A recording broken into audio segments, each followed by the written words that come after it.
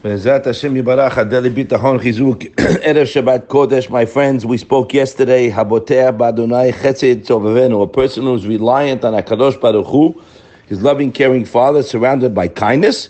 And we brought the Ikarim Rabbi Yosef Albo, a bomb line, and he said like this: Ilu hayam mekaveh keraui. If a person really relied on Hashem, my friends, with the knowledge of all we've learned till today, that Hashem loves me, has compassion on me, He sees my situation, He put me in my situation, and He can, wants to, and will give me the salvation from my situation, so I get to another level when I pass the test.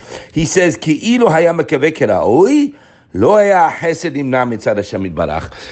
chesed would not be held back, and He would give you what you relied on Him for. That's one of the mistakes people who are in the dark do not understand, that we don't deserve anything. We mentioned it yesterday. Chovot HaLevavot told us that at the get-go, in the seventh name in the second perek, that Hashem's meitiv ben ra'ui ben shera'ui ben she'eno ra'ui. Whether a person is deserving or not. Remember, guys, bitachon is not dependent on schusim or your deeds. No, it has nothing to do. Doesn't mean a person does something wrong. Obviously, you fix it. No question, you make teshuvah. But it has nothing to do, because if it did, you can never boteach on Hashem, because there's no tzaddik in the world. Nobody is 100%. We're not malachim. We're working on ourselves. That's why we're in this world, to better our midot and avodat Hashem, right? So remember, it doesn't matter my schutim. It doesn't matter where I'm holding. If you rely, Hashem will be there and will not let you down. And He writes it here clearly. The Rishon, if you were mekaveh keraui, Hashem's chesed will not be held back. Why? Ki tamid hu rotzeh lashpia lemekaveh keraui. Could you imagine such a line? You know what he's saying here, guys? Hashem constantly wants to give those, not everybody walking the face of the earth. No. He gives. Everybody will not die of hunger, etc. No. But the one He wants to mashpia lemekaveh keraui. So if a person starts working on his belief that there's one address, guys, okay? I just got a phone call, beautiful, 2 minutes ago, from a fellow, one of our listeners. He said, I have to tell you, I've been thinking about what we said the other day about the eyes, right? Remember our block? He says, how much would the bill be for one eye? You're looking at all your issues, your challenge, your basket case, right? You're out of control. Stop. Put a pause on your brain. One eye. I could see. How much is that? What would be the bill? Yeah, forget about two. What would be the bill? So this fellow called me and said, you know what? It stuck with me, and I worked on myself. See, here's somebody who listens. A lot of people, guys, hear things. They don't do anything about it. Yeah, you're right. We don't need a badge of I'm right. We're trying to work together to be better Avdei Hashem, to be happy, not to worry, has v'shalom, not to be nervous, to be happy, tranquil, and good Eved Hashem. So all good, because that's what we have in our life. We have challenges, yeah, but I don't focus on that. I'm relying on Hashem for that. So this fellow is telling me, you can't believe it, my whole life is changing. I'm focusing today on thank you, Hashem, for my eyes. I mean, Rabbi Miller has books written on this. And I can see and enjoy your great world, Hashem. Guys, do you understand? You're laughing. You think it's a joke. Yeah, what am I going to do with my problem? It's not going to help my problem. Oh, yeah?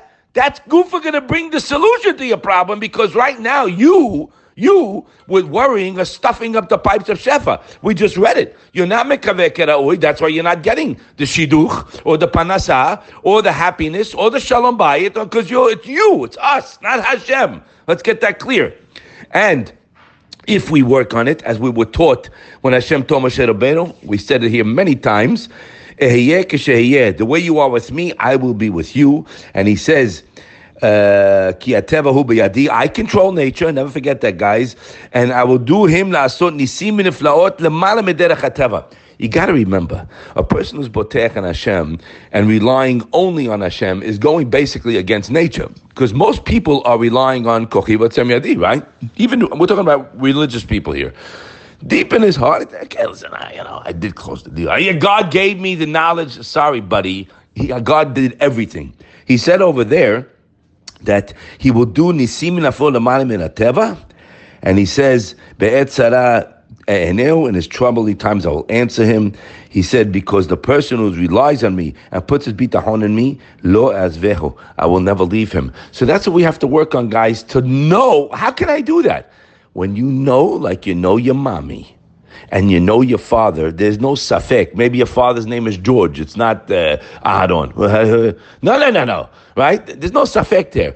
We have to get to the level, and we can, with Hashem's help, Ezat Hashem, that my relationship with HaKadosh Baruch Hu, who is the loving, caring Father, is so certain that I have no worry. I know it's coming. What do you mean? I don't know. How's it going to come? That's not my business. My Father controls the world. I don't ask him how he's sending the wire. Not my business.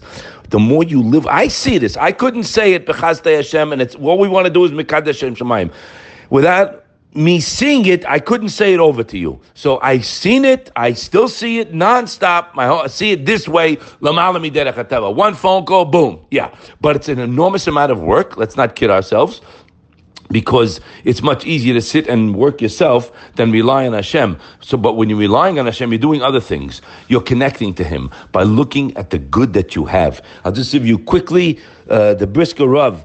When he got married, the Brisker Rav Yitzchak Soloveitchik, and he was in Warsaw, and they gave him a tremendous dowry, a whole block of apartments, whatever it was, and he had enough income for the rest of his life with no worries to study Torah. After the war broke out, the whole properties were gone. He was stripped of any source of income, nothing he had. So what did he do? The Brisker Rav focuses all this energy, guys, on Sha'ar Bitachon. And when he completed it, he came out from the room with a fresh understanding what it means. Who's the happy man? The one who's happy with his lot. I'm sorry we're going over. Who has Bitachon is the meaning. The insight gave him the fact that it's Bitachon is not a substitute for wealth. Bitachon is the wealth. Because who is wealthy? You think because you have real estate, and I see all my wealth in the banks. No.